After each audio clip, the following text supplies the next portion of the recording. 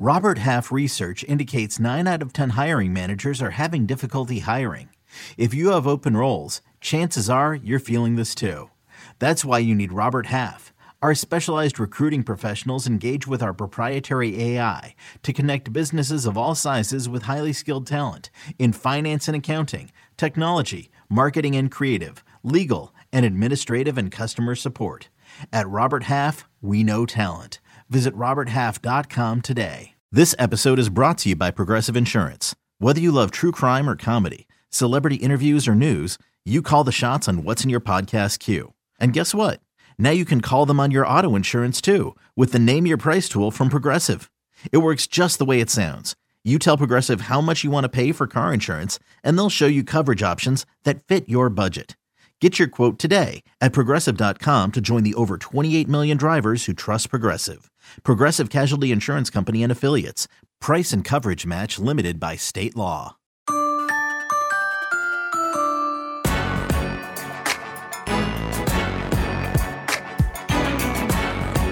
Rick, we are 2 days, thank you, Jesus, away from the 2023 NFL Draft. This is With the First Pick, the CBS Sports NFL Draft Podcast. This is episode 42. I'm Ryan Wilson. That's my guy, Rick Spielman. More than 30 years of NFL experience, more than 10 years as the Vikings general manager. And Rick, you like to give me the business because I've taken to calling these players young men. Today, taking it a step further. We're going to talk about our favorite fine young men in this draft class, both the big names and some sleepers to keep an eye on throughout the draft weekend. First, a few things. Our final With the First Pick mock draft is in the feed. We did that yesterday with that guy, Josh Edwards.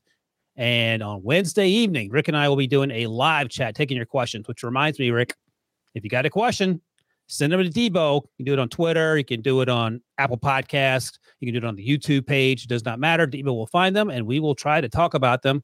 And finally, Thursday night, Friday night, and Saturday night, we'll go live. I mean, geez, oh, pizza. We'll go live to recap that day's action, and it will also be simulcasted on CBS Sports HQ on Friday and Saturday. So you'll get to see me and Rick in something other than a hoodie, and Rick in his, you can break out your finest Galliabera. Debo, look at that. He's got Galliabera shirt number 5 on, I believe. This one actually is the best of the bunch. What do you think of this one, Debo?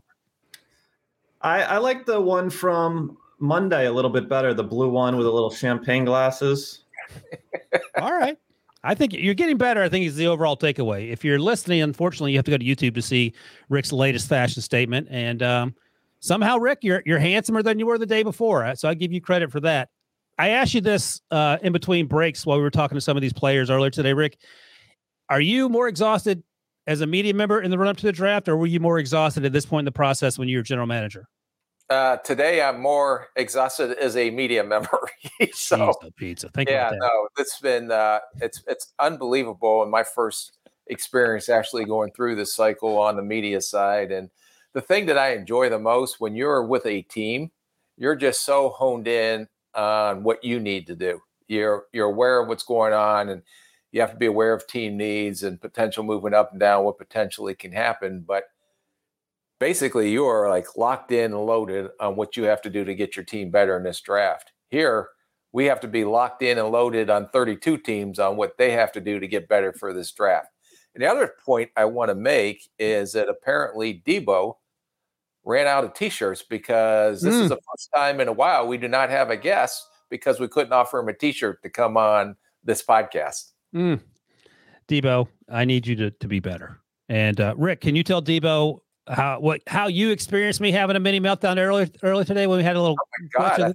I thought I was with Pete talking about Will Levis trying to defend himself. It was embarrassing. I was like mild mannered Ryan, and we got along so great. And I saw this evil side come out today. Horns coming out of his head. He had fire breathing coming out of his nose and his mouth. It was something that you do not want to see. And thank God it's over, because if you're watching on YouTube, you would put your kids and children to bed. You wouldn't want to see what came out of Ryan Wilson earlier today. Rick, sometime off air, I got to tell you about the epic Ryan Wilson meltdown of draft night 2020. So about 30 minutes after you picked Justin Jefferson, our buddy Ryan had an all-time meltdown. I can't really share it on air. That's as simple as I can say it. Debo might still have it somewhere in the archives because he likes to save.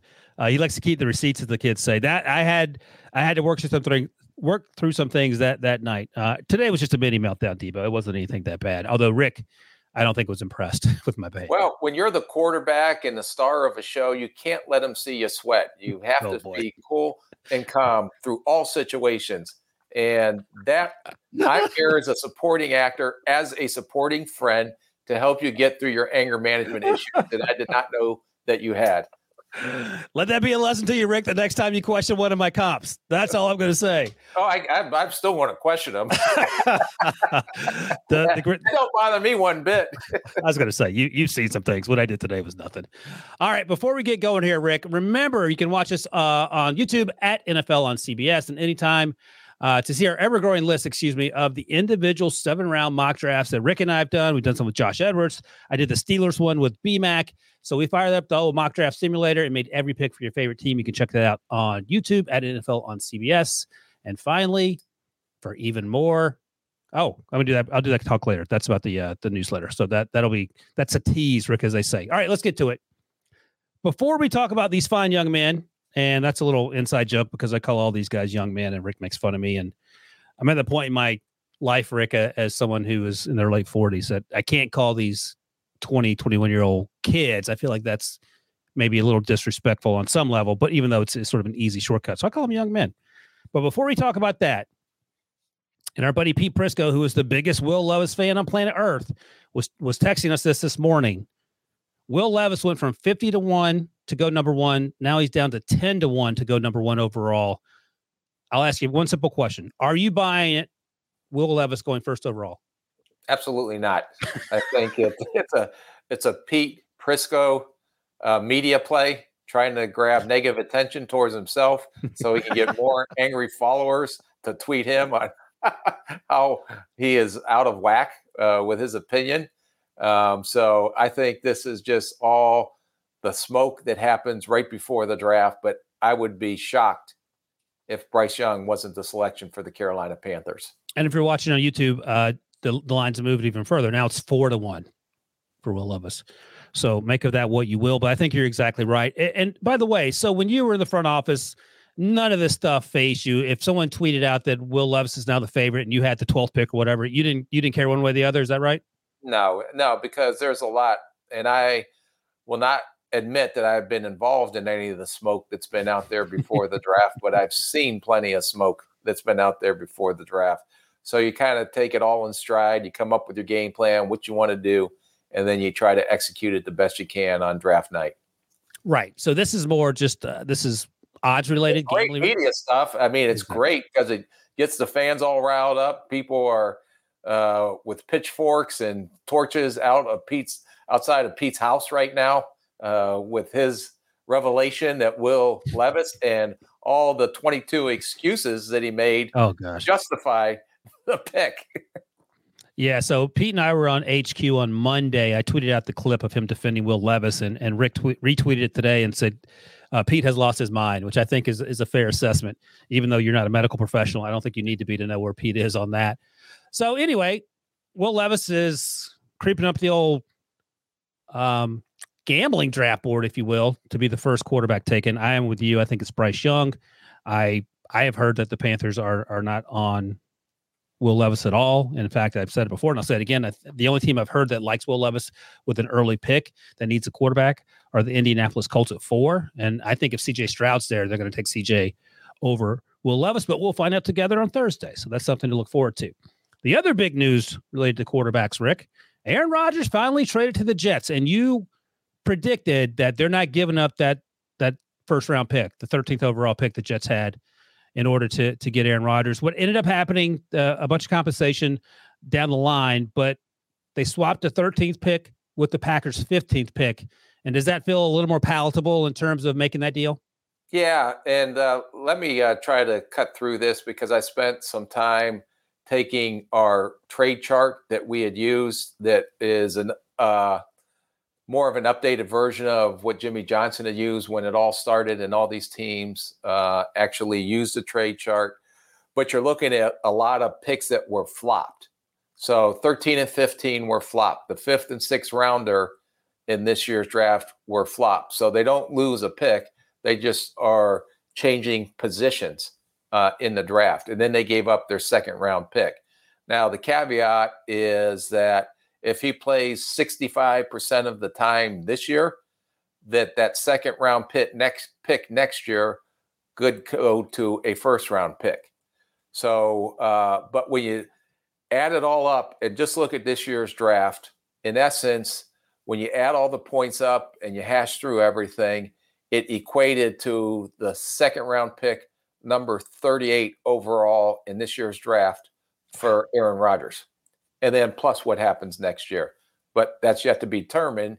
And if you're the New York Jets and you make this move, you're not making it to hopefully be picking in the top 15 or even top 20. You're making it because you're hoping you're picking last in next year's draft. So equate that to another second round pick, because there's only a couple hundred points, if that, spreading between 29, 30, 31, 32, and then the top of the second round. So in essence, it could eventually, if it goes the way that the Jets are predicting it's going to go, and their Super Bowl odds are shooting out way up since the addition of Aaron Rodgers, that technically it's going to be 2 second round picks if you want to look at it that way. Right. I'll ask you this simple question. Who do you think, from the perspective of 24 hours out, won the trade, quote unquote? We'll determine that. I don't know if it's determined yet. If I'm going to ask you a question, if you're not going to snap my head off, since you're very edgy today. Ask politely. I am going to ask for Mr. Wilson, with all due respect and how much respect I have for you. If the New York Jets win the Super Bowl next year and Aaron Rodgers wins that and then retires, do you think it was worth it? 100%. That's the plan, right? That's why you're pushing all your chips into the middle of the table. People are trying to say now that the Rams have sort of shot themselves in the foot. The Rams won the Super Bowl. Right. That was the plan. Yeah, and now they're rebuilding, and it's going to take time to rebuild, but they have a ring on their finger. Right.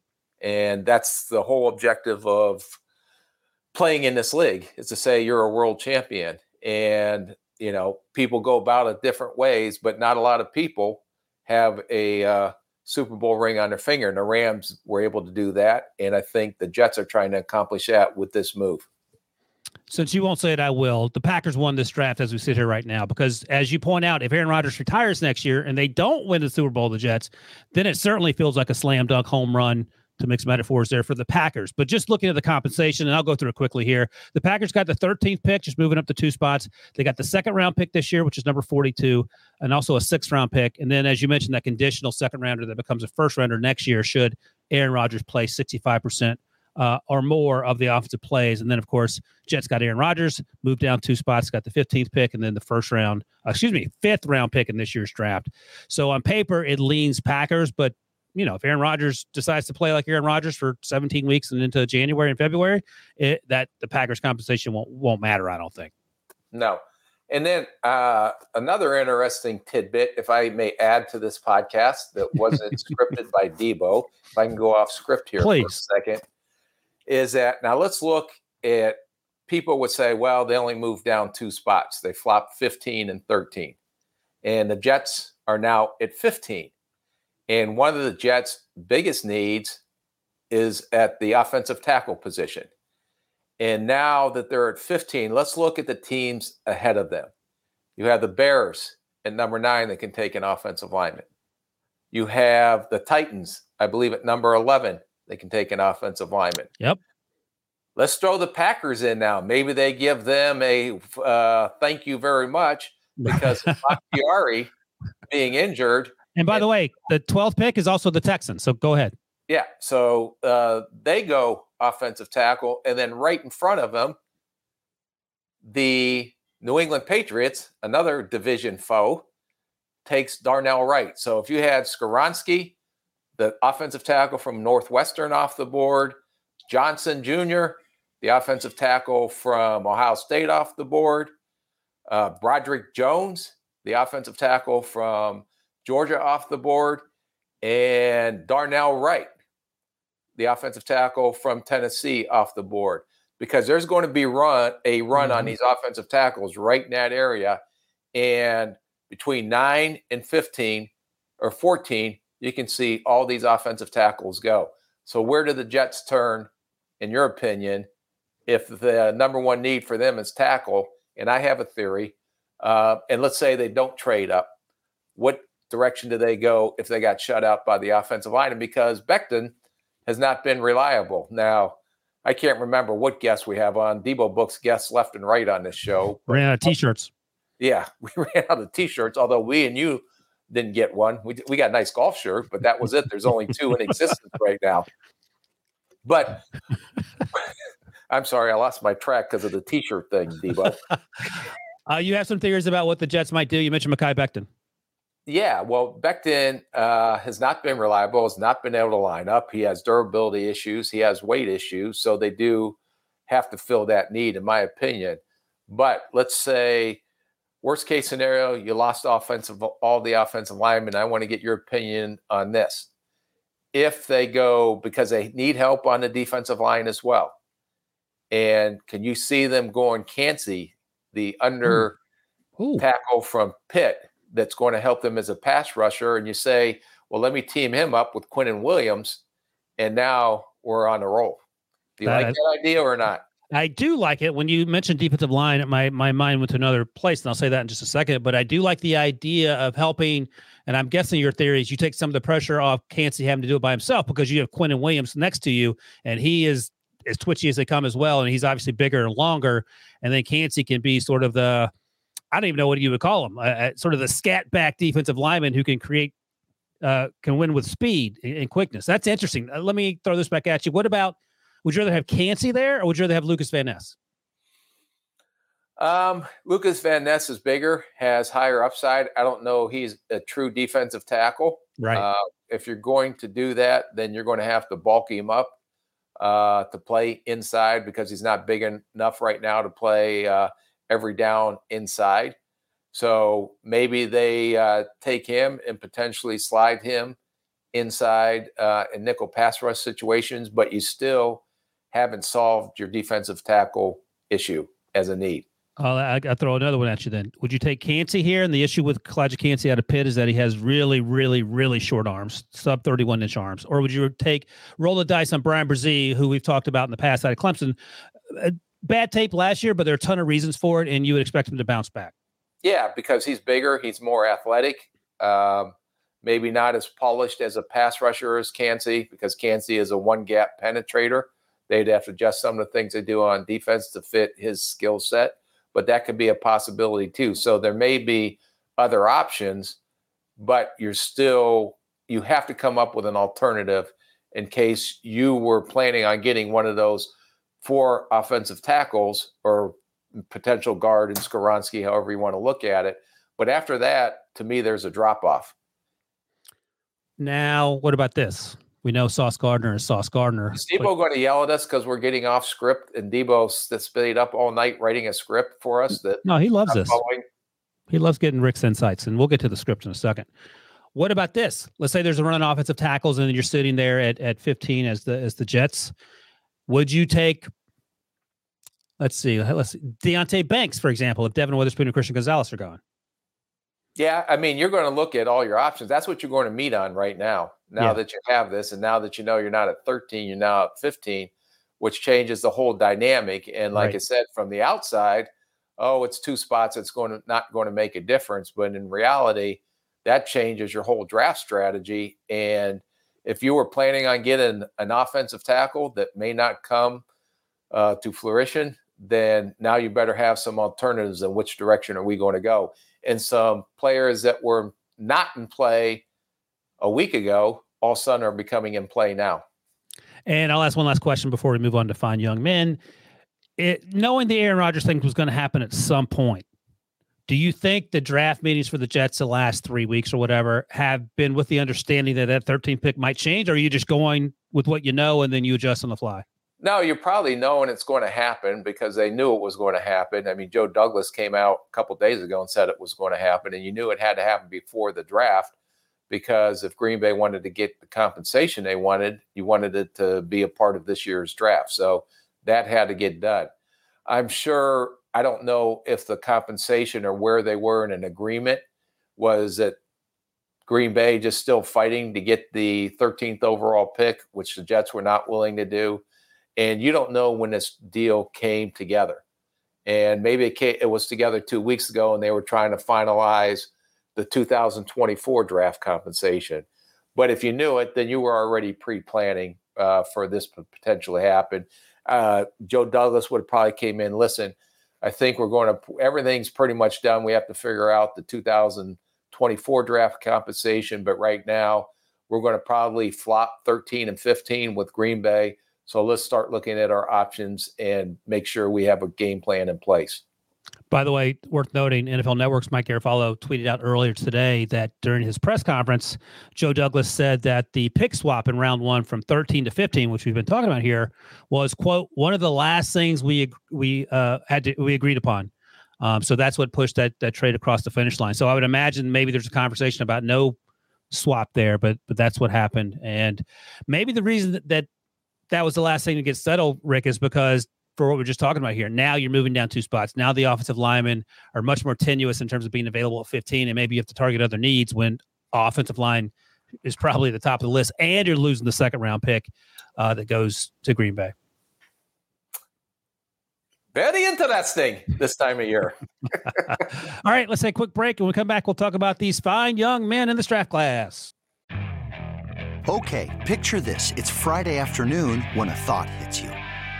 I can spend another weekend doing the same old whatever, or I can hop into my all-new Hyundai Santa Fe and hit the road. With available H-Track all-wheel drive and 3-row seating, my whole family can head deep into the wild. Conquer the weekend in the all-new Hyundai Santa Fe. Visit HyundaiUSA.com or call 562-314-4603 for more details. Hyundai, there's joy in every journey. Hey, it's Kaylee Cuoco for Priceline. Ready to go to your happy place for a happy price? Well, why didn't you say so? Just download the Priceline app right now and save up to 60% on hotels. So whether it's Cousin Kevin's Kazoo Concert in Kansas City, go Kevin, or Becky's Bachelorette Bash in Bermuda, you never have to miss a trip ever again. So download the Priceline app today. Your savings are waiting. Go to your happy place for a happy price. Go to your happy price, Priceline. All right, for even more draft content, subscribe to the With the First Pick newsletter, formerly known as the Pick Six newsletter, which Chris Trapasso has hijacked from John Breach for the month of April. Each weekday, Traps hits your inbox with the draft news and notes you need to know. Sign up at cbssports.com/newsletters/pick6. All right, Rick, let's get into these fine young men, the finest young men, if you will. And Rick, Debo, do you have Rick and my list? Or are we just going through it? How do you want to do this? Well, first, I was going to jump in and remind Rick that he was banned from Accents until after the draft because we have a lot of new listeners. So I wanted to bring up that point. What are you talking about, my fine young men? Oh, that's his English accent. He's been working on it because he's got to do some stuff for Sky Sports. I look forward to that coverage. Ryan, I'm going to share the list and you guys tackle it. All right, let's do it. If you're watching on YouTube, this will be easy. If you're listening, I'll go through the list quickly, and then Rick and I will talk about a few names here. So this is sort of my favorites. These are guys that a lot of people obviously have heard of and a lot of people like, and we'll talk about a few of them here. Both Rick and I have Bryce Young, quarterback from Alabama, on that list. I think we've talked Bryce to death. There's actually if you're watching on YouTube, you can go to the at NFL on CBS YouTube page and see an interview I did with Bryce recently. Pete missed it. Pete was very sad. Bryce was very sad. Excuse me, Rick missed it. Rick was sad that he missed Bryce, and Bryce was equally as sad that he missed Rick. But we talked a little bit about his future. Let's see. You have Will Anderson on your list, the edge rusher out of Alabama. Devin Witherspoon, the cornerback at Illinois. Peter Skoronski, the tackle at Northwestern, who we just spoke about, as well as Lucas Van Ness, the edge rusher out of Iowa. Jameer Gibbs, running back out of Alabama. John Michael Schmidt, the center out of Minnesota, who has a chance to go perhaps to the bottom of the first round. Will McDonald, the fourth, the edge rusher at Iowa State, 35-inch arms. Deion Henley, who we've also talked about it quite a bit on this podcast, linebacker out of Washington State, had a really good season last year. And Tank Bigsby, running back out of Auburn. So, Rick, I'll ask you some names on this list that I want to get your insights on. Let's start with Tank Bigsby, because I don't know if we've talked about Tank since perhaps the Combine. Had a really good season at Auburn. What do you like about him?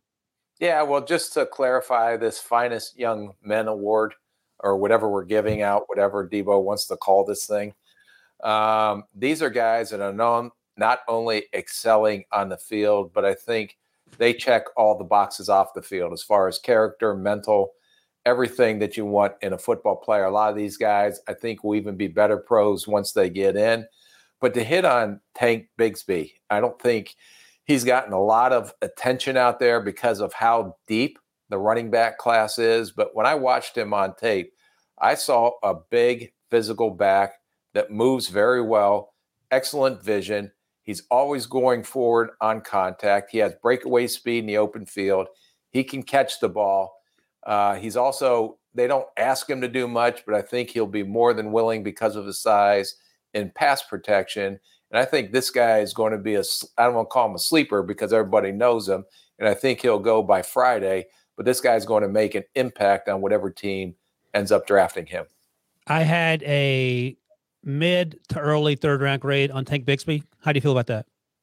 I'm fine with that. I mean, I'm not going to argue with you. You're going to bite my head off if I do anything today that says that, boy, I really respect you, Ryan, for all the work and effort and energy you put into this podcast and all the work you do to get prepared for the draft. But he may go earlier in that.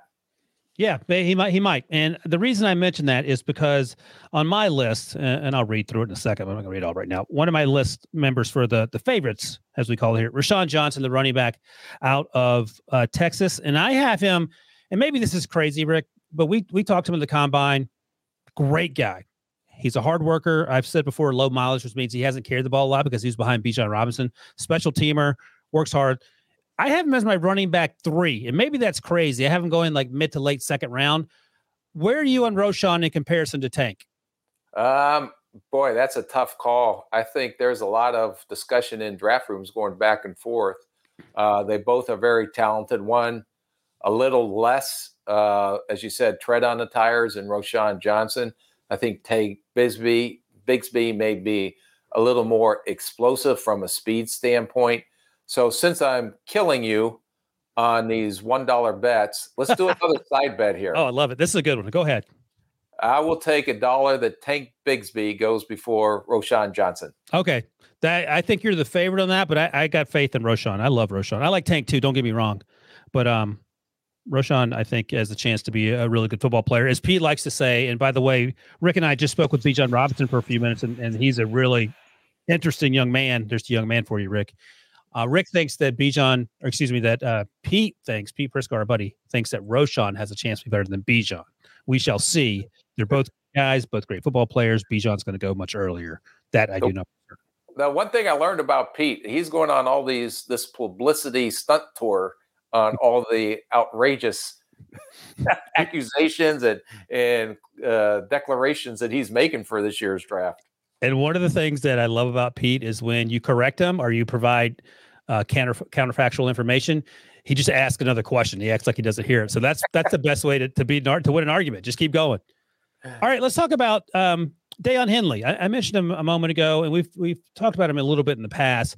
But the big conversation, especially recently, has been Jack Campbell, the linebacker out of Iowa, and of course, we've been talking forever about Drew Sanders, the linebacker out of Arkansas, the transfer from Alabama, who had a great season going from edge rusher to mostly off ball. What about Deion Henley, who out in the Pac-12, a lot of East Coast guys don't stay up late and watch a lot of Washington State football, but he's been on the NFL's radar for a while, and he had a really good season. Yeah, very interesting background. He was a quarterback in high school. I had an opportunity to interview him on another show that I was doing. And Jesus, this guy. Go on. And he said that he lined up at running back, he lined up at quarterback, he lined up receiver, he played corner, he played safety, and he played linebacker. And then he went to Nevada and started out a little slow there, then had a very good year before he went into the transfer portal to end up in Washington State. And I asked him specifically, you had a good year in Nevada, and why didn't you just come out last year instead of taking a risk and going into the transfer portal and going to play for Washington State? And he said, everybody that I talked to told me that I was probably going to be a Saturday pick. And I knew in my heart that I was a better player than that. And I want to prove people wrong. And I went to Washington State. He had a great year at Washington State. He's a 3-down linebacker that not only can play the run, but he can cover. He can blitz through the A gap. I think he's underrated because of all the athlete that he is from his background. The other thing that was interesting, his dad is very famous because we asked him, who's going to be at your draft party? And he says, well, I think maybe Snoop Dogg will be there. His dad owns a record labeling company, some kind of recording company out in LA. So they're out of Crenshaw. So they have a lot of celebrities in that area. So I imagine his draft party, you'll see a lot of famous people that are associated with his dad that will be there to celebrate when he gets drafted on Friday. I was going to walk off this podcast if you told me his dad was Don Henley. I was going to quit. The singer, Don Henley? Yeah, the Eagles. Isn't he the member of the Eagles? The original member of the Eagles? That's your jam. Wearing that shirt, Rick, you definitely know who the Eagles are. Eagles and Guy Berry go together like Eagles and Guy Berry. No, they don't. Totally the opposite. Okay, so I have, I'm looking at my old big board here. I have Deion Henley as a mid to late second round pick. How you feel about that? I love that. Okay, perfect. I love when I get angry, you start agreeing with me. I got to do this more often. Yeah. All right, let's talk quickly about Will McDonald, and then we'll get over to my list here before we take another break.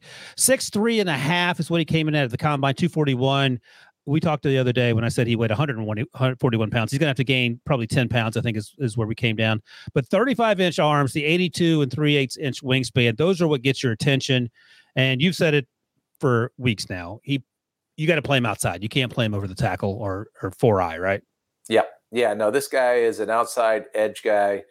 And I don't want to make a monster out of him, but I think this guy, not only the high character and the passion for the game and how hard he plays when you watch him on tape, but if you put him in position to do what he does best, and that's get upfield and rush the passer, he has unique size, he has unique length, he has unique speed, and he plays his rear end off when you watch him on tape. So this guy was not only a high character guy for me, he aced all the tests that he's been through this pre-draft process, and I think he's going to surprise a lot of people and be one of those top edge rushers before his NFL career is done. I have him as a late 1, early 2. You think he goes higher than that, perhaps? I don't know. It's going to be interesting because just all the stuff that you hear out there, and I know we were on a text chain today, and you're hearing Nolan Smith's going to be running up the draft boards, and Philly loves him at number 10, which I'm sure Debo is very excited about.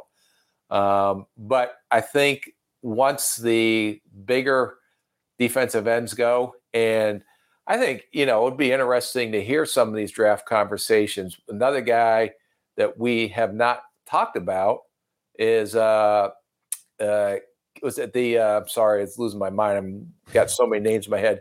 The defensive end from Georgia Tech, Keon White. Yes. So you take a guy like Keon White that's going to have his hand in the dirt, that probably play the run a little stronger, give you some inside pass rush, or do you take a guy like Will McDonald who can't do some of the things that White can do, but he can also be pretty unique as a pass rusher off the edge? It's funny you mentioned Keon White because I was looking at where I had these guys graded here. I have Nolan Smith as a late 1. I have Keon White as an early 2, and Will McDonald, as I mentioned, early 2, around that range. Of those 3 guys, who are you taking if you need edge rusher? I'm going to go out on a limb here, and I'm going to go Will McDonald. I don't even know if that's a limb. Yeah, well, you're talking about. I'm sorry, I lost you there when you said Will McDonald, and I tuned out the other 2 names that you said. Keon White and Nolan Smith. Oh yeah. But Nolan Smith's getting all the attention right now because he ran 4.39 at the combine. Yeah. And he does play hard, but he missed a lot of time. Right. So, but there's something about Will McDonald, the 4th, that I really like as a football player and as a person. I like Will McDonald the 2nd, the 3rd, and the 4th equally. I just want to be on record as saying that. All right, let's talk a little bit about my list here. I mentioned Bryce Young. Rick and I have him. I mentioned Roschon Johnson, my running back out of Texas that I really like. A couple other names I'll highlight here, and you can see it on the YouTubes. Peter Skoronski. Rick and I both had him. And then some names that Rick didn't have, but I've talked about before, and Rick is coming around on one of them for sure. Sidney Brown, safety out of Illinois. Firecracker. ran in the 4.4s. I don't know if he played 4.4 fast, and the issue is the length. He'll hit you in the run game. The issue is, can he run with tight ends down the field? I think he can run with running backs and in coverage. He has that ability in coverage. But your concern, I would imagine, is the second and third levels, not coming downhill and run support, right? Right. And my biggest concern with him, he is a very good football player. They played a lot of man coverage with him. I mean, he had he'll line up and fight any tight end in the passing game. He's more than willing as a hitter to come down. My biggest concern, and I couldn't get a feel for it, was if he has to line up as a deep safety and he has to play in cover 2 or half coverage, or if he's the free safety in a cover 3 or one high look, does he have the athletic skill set and the length to still be able to function the way he does and the way they played him at Illinois? Yep. No, that's a fair point. And it's rare that you see a smaller free safety in the NFL. I have him going early day 3. You okay with that? Or do you think he sneaks into back of day 2? It depends on when the run on the safeties are. I believe the Texas A&M kid, Antonio Johnson, will go before him. Yep. Branch, his partner, it'll be interesting to see. We may have a dollar bet on this, and I will give you the opportunity to get $1 back. Okay. If you're in your draft room and you need a safety, are you going to go with Quan Martin or are you going to go with Sidney Brown? Both of them coming out of the University of Illinois. I'm going with Quan Martin. I have him listed with my cornerbacks as he plays primarily slot, but I have him going in the middle of second round. Okay. So I'm going around and change higher than Sidney. It's amazing how you drop off of guys the more we talk. What are you talking about? Sidney Brown's just small. That's the only thing he has going against him. I love him. Okay. I'm not going to take him in the first round. No. Are you going to take him? You're going to take Martin over him? Yeah. So are you. Yeah. Well, me. Yeah. I don't know. The way you talked about Sidney Brown, I thought he was the next coming of Bob Sanders. I'm here to uplift everyone. Speaking of a smaller type player who I absolutely love, Marvin Mims, wide receiver, Oklahoma. And we talked to him at the combine. He's probably one of the smartest guys you'll talk to.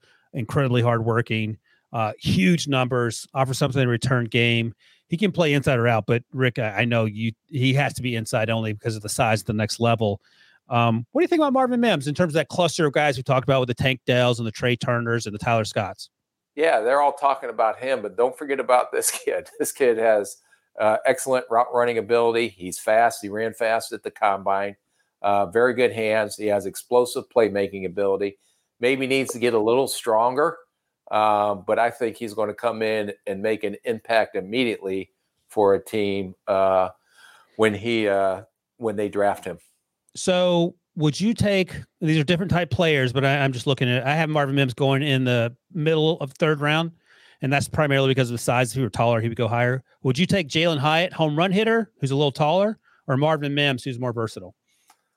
Hyatt's going to go before Mims. I'm not going to bet you that. But I'm just asking who you would take if you wanted a guy that you could rely on for the next 5 or 6 years or whatever. Well, Mims. Hyatt has all this upside and potential, but as we talked about in previous podcasts, and he was a fine young man when we interviewed him on the stage at the combine and talked about Hendon Hooker and seemed to be very mature and seemed to get it, but he still was a one-year wonder. Why hasn't he done it before? Would he have had the same production if Tillman, the other receiver coming out from Tennessee, would not have gotten hurt this year? But he did it. So you have to give him credit for that. But you're also betting that he will continue to ascend, even though he only did it for 1 year at Tennessee. Okay, one other name I want to talk about here, and then we'll go to break and hit our sleepers, is Tuli Tuipulotu. Thank you. Gosh. Tuli Tuipulotu, that's his name. The defensive lineman from USC, 6'3" and a quarter, 266. He had 32 and a quarter inch arms, which feels plenty long enough. And he played mostly inside. And by that, I mean inside the tackle. And he played a little 3-tech, some 2-tech. Occasionally they line him up at out wide too. So he has that versatility. I think he's going to have to gain some weight if you want to keep him inside. We're not really talking a lot about him. I'm looking at my grades here. I have him going in the middle of the second round because I like his quote unquote upside, but he had a little juice too. I don't know if you, off the top of your head, remember what you thought about him. If not, I can tell you why I love him. Yeah, well, of course I remember about him. I have, I remember all these guys, and I remember you talking about him in the fall. And the only concern is that the size, and he's kind of a tweener. He's not a pure edge rusher. He's not big enough to maybe hold up inside, maybe slide inside as a nickel rusher. He does have a knack for getting to the quarterback. You cannot deny his production. It's just where you line him up. And if you do start to bulk him up, is he going to lose some of that first step quickness that you see on tape? And if you put him outside, is he athletic enough to be a true legitimate edge rusher? Yeah, and I should say, you do remember all this stuff. I forget it. That's why I write it down. So I was projecting my inability to remember things on you, Rick. So I apologize. Interestingly, he was listed at 290 during the season in the USC media guide. So I don't know if he weighed that at some point or that's just sort of fudging the numbers, but he weighed in at 266. And this is what I wrote in my notes. He's the same conversation as Drake Jackson, who was drafted last year in the second round by the 49ers. I remember watching Drake Jackson and thinking, okay, I don't get the sort of day one, day two buzz. And then I had a scout say it's projecting. And it's the same thing we've said about Lucas Van Ness. I think Tui Pelotu is a better player than Drake Jackson coming out. And I think Drake Jackson actually had a really good rookie campaign. So he has the body type. The ability to add weight will be what ultimately determines where he plays, as you noted, Rick. But he's one of my sleepers that we haven't really talked a bunch about. The other I'll mention real quick, we'll go to break. We won't touch on these guys because we talked about them before. Cody Mauch, North Dakota State, love him. Played tackle in college, is going to play inside at the next level because he has short arms. Corey Trice, we've talked a little bit about. We talked with him about him with BMAC on the Cornerbacks and Safeties podcast. He's a cornerback out of Purdue. He may end up kicking inside. He's big, but he actually moves pretty well for his size. And finally, Juice Scruggs, the center out of Penn State. He'll probably be center 5, depending on how the others go off the board.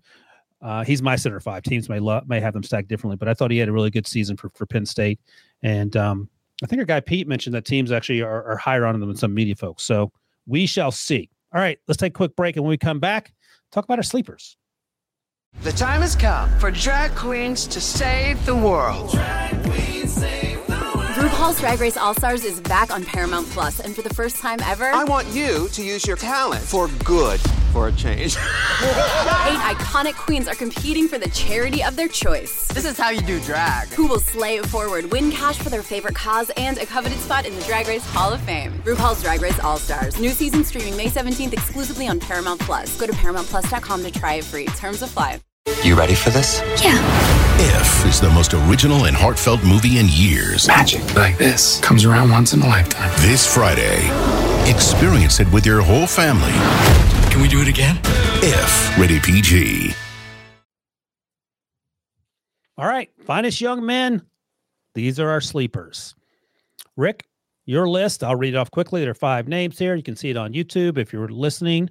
Parker Washington, wide receiver out of Penn State. Chandler Zavala, excuse me. Zavada.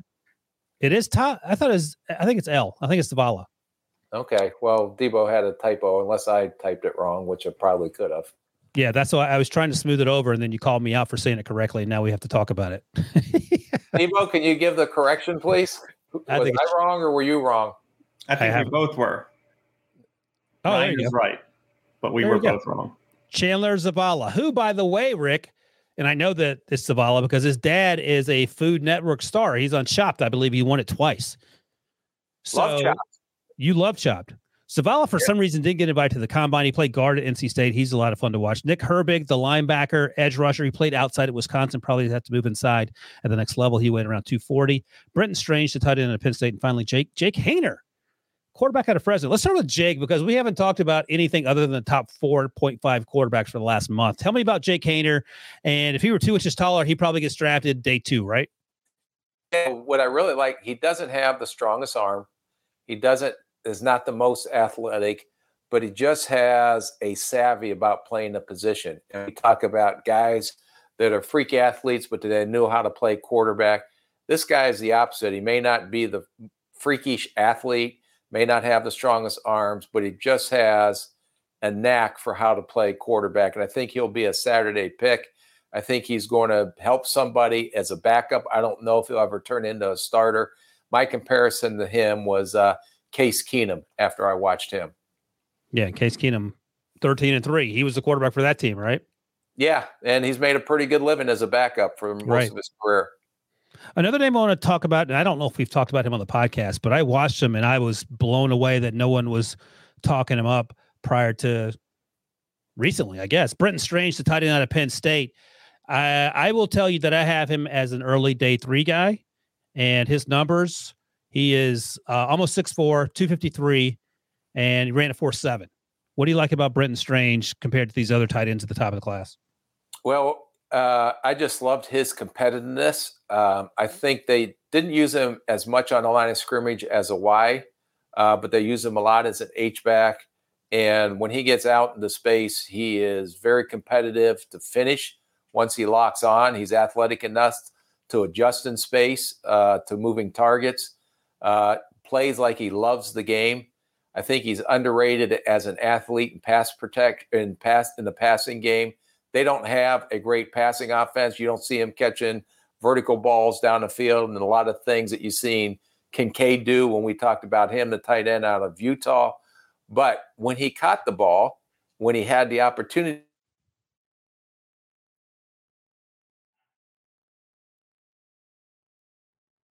Did Rick freeze, Debo?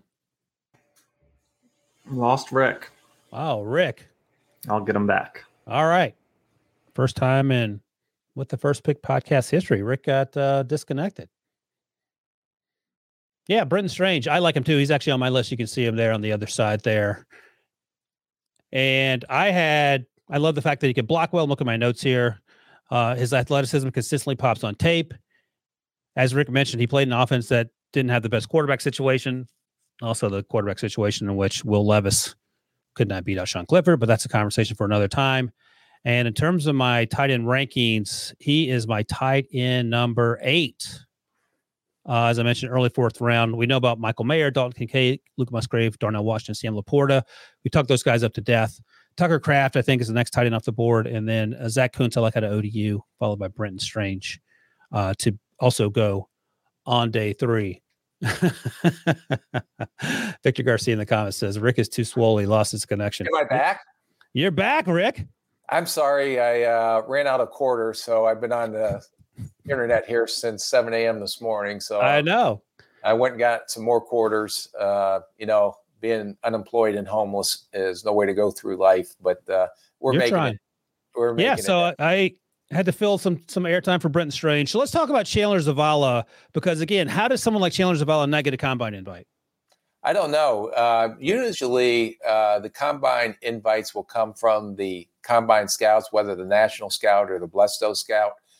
I believe year before he was injured and did not play a lot. Right. So he probably was not on a lot of people's radar. This kid is a big physical run blocker at the point. And I thought he showed up on tape when I watched him last week, and how he finishes, where he needs some help. He's not overly athletic. He'll need some technique work because he wants to, I would say, be over aggressive with his punch and pass protection. And he doesn't have the ideal feet to recover when he gets out of position, but you can't bull rush this kid. This kid has had a lot of buzz for a non-combine guy, and I know he's been on a lot of these pre-draft visits. Yeah, I think I heard a few weeks ago that it was 11 plus 30 visits, which sounds like a high number. I don't know. That's not my lane, but it seems pretty impressive for someone who go to the combine. I have him as a mid-day 2 pick, somewhere between late 2nd, early 3rd. Is that too early? I think that's a little rich. I think he's going to be borderline day 3, early day 4, depending on what's left on the board. And just so you understand, Ryan, how draining 11 trips can be in the month of March. Yeah. We went on our little pro day tour when we were in Cincinnati to Columbus, where you ate like a savage at the Denny's, and they're still talking about it up in Columbus. Okay, I got my picture on the wall there, though. Yeah. Oh, my God. I've never seen anything like it. And I've seen a lot of eaters in my day, in my careers in the NFL. Nothing like I saw in Columbus that night at 11 o'clock. Then back to Cincinnati, through Atlanta, down to Tuscaloosa, then back up through Atlanta to Cincinnati over to Kentucky. So we did that little 3-day stint. And I remember you talking about how exhausting that was. It was more exhausting for you because you were trying to find all of the, how do you say it, coffee houses? Oh, yeah. I love doing that. That was your role in our little tour.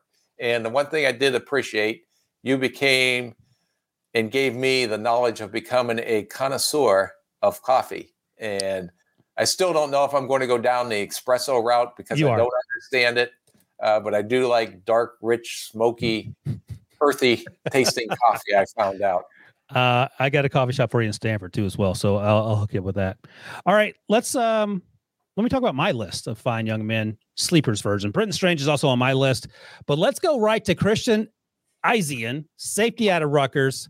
Sawed off, as you like to say, but he's close to 200 pounds, ran extremely well, had a great vertical. He plays close to the line. He's on the line of scrimmage virtually all the time. You can say slot, but he's more of a in-between apex defender, if you will.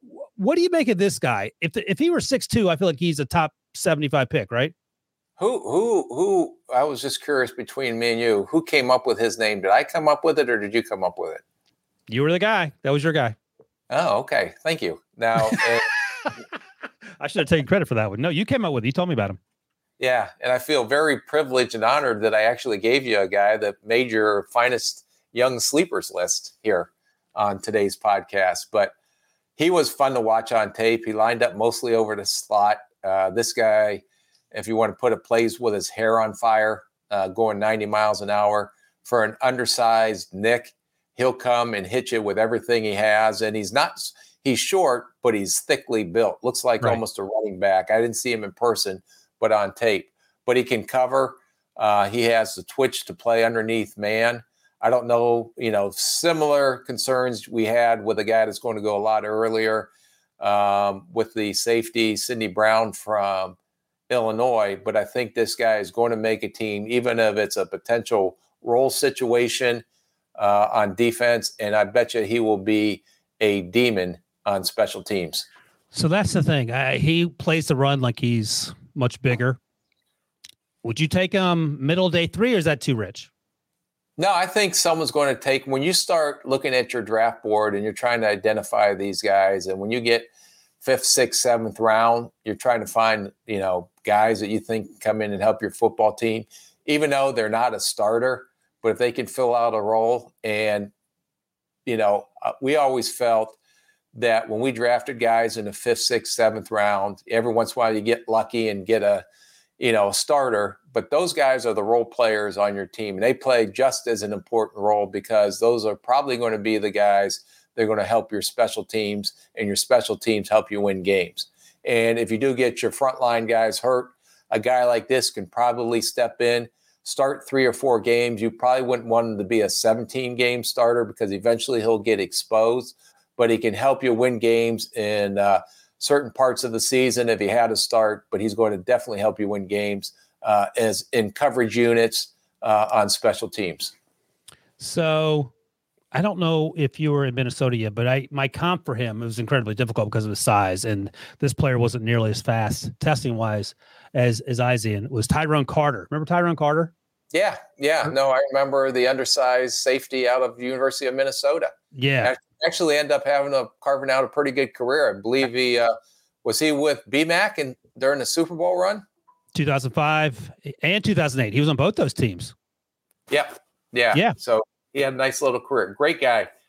He came around the facility a few times because he lives back up in Minnesota. Okay. Had an opportunity to spend some time with him, but great football player and great human being.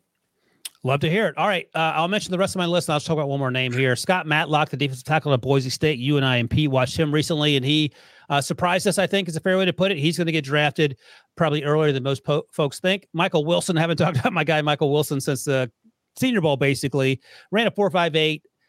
I think he has a chance to be a wide receiver 4 and special teams guy who can help out and maybe exceed expectations. And finally, Dorian Thompson-Robinson, the quarterback out of UCLA, 6'1", ran in the 4.5s, had one of the fastest, quote-unquote, fastballs, if you will, the combine when they measured ball speed, I think only behind Will Levis. What do you think about Dorian Thompson-Robinson as a day 3, I don't want to call him a project, but as a guy who's going to come in and not start right away? Yeah, let me ask you, just thinking through it, comparison-wise, because he is athletic and make plays, he does have a strong arm. Question is decision-making at times and some of the things he goes through. But did he remind you at all of the backup quarterback at Baltimore? Oh, yeah, that's a good one. And and he went undrafted. Yes. The quarterback out of Utah, whose name escapes me right now. Is it Henley? Tyler Huntley. Tyler Huntley. Thank you. There you go. Yeah, so he went undrafted. I think Thompson Robinson, maybe he's a little more polished, but he also stayed next year. He had a COVID year, I think. And you talk about the decision-making. One of the things that I noticed in addition to that, he doesn't throw with anticipation, so he's less likely to force the ball, because if he doesn't see it, he's not throwing it. But then that brings you back to the question, well, why are you making some of these throws that you decided to make that were into triple coverage? And that's what you have to sort through. But I thought, like his USC game, he had 4 touchdowns and 3 interceptions, so you got to see the whole gamut, right? The good and the bad. But I think he's intriguing in part because of the arm strength and the athleticism, where we talk about Aiden O'Connell. He ain't beating anyone outside the pocket. If he doesn't win on the first 3 reads, that's going to be a wrap. Whereas this, with DTR, you get a little versatility there. Are you pretty impressed with my ability to come up with comps right off the top of my head? You've been doing this for a minute, so yeah, you should be able to. That's a good one, though. I think that's a good one. Do you think he's a little more polished than Huntley coming out? Yeah, I remember watching Huntley when he came out, and you seen the athleticism. You seen a lot of the same traits, but then you see some of the head scratching decision that they make. So, and whether that gets corrected or not, but when he ends up in camp and he goes in there in the third quarter in a preseason game, he's one of these guys that are probably going to light it up. And not saying that they're the same, but similar to, down in Miami last year, and he struggled when he had to start, but Skylar Thompson. Yep, absolutely. Out of Kansas State last year, when he came in and he lit it up in the preseason, and everybody was crowning him king, but it came back to reality when he actually had to play. But he'll make a good backup somewhere and develop into a backup. I don't know if he has the same savvy or sense for the quarterback position that Jake Haener does, but he is also a more talented athlete than Jake Haener. And that's the discussions we're having in the draft room, Rick. All right, that's it. That's a wrap on episode 42. Remember, give us a thumbs up if you're watching on YouTube. Subscribe to the podcast. Leave a 5-star review. Thanks, as always, to my guy Rick. Thanks to Debo for producing. And thanks to all of you out there for watching and listening. And we'll be back tomorrow. And don't forget, Rick, send us your questions, and we'll try to answer them on the old podcast. See you guys later.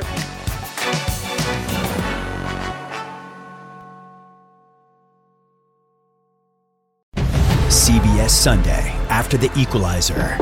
You collect rewards, right? This is how I make my living. It's the season finale. Everyone's looking for something. Of Tracker. You strong swimmer? So-so. So-so's okay. Justin Hartley stars. How you survive, you make quick, smart decisions, and you never let panic take the wheel. Sounds cool. It is cool, actually. Very cool. Tracker, CBS season finale Sunday after The Equalizer on CBS and streaming on Paramount+.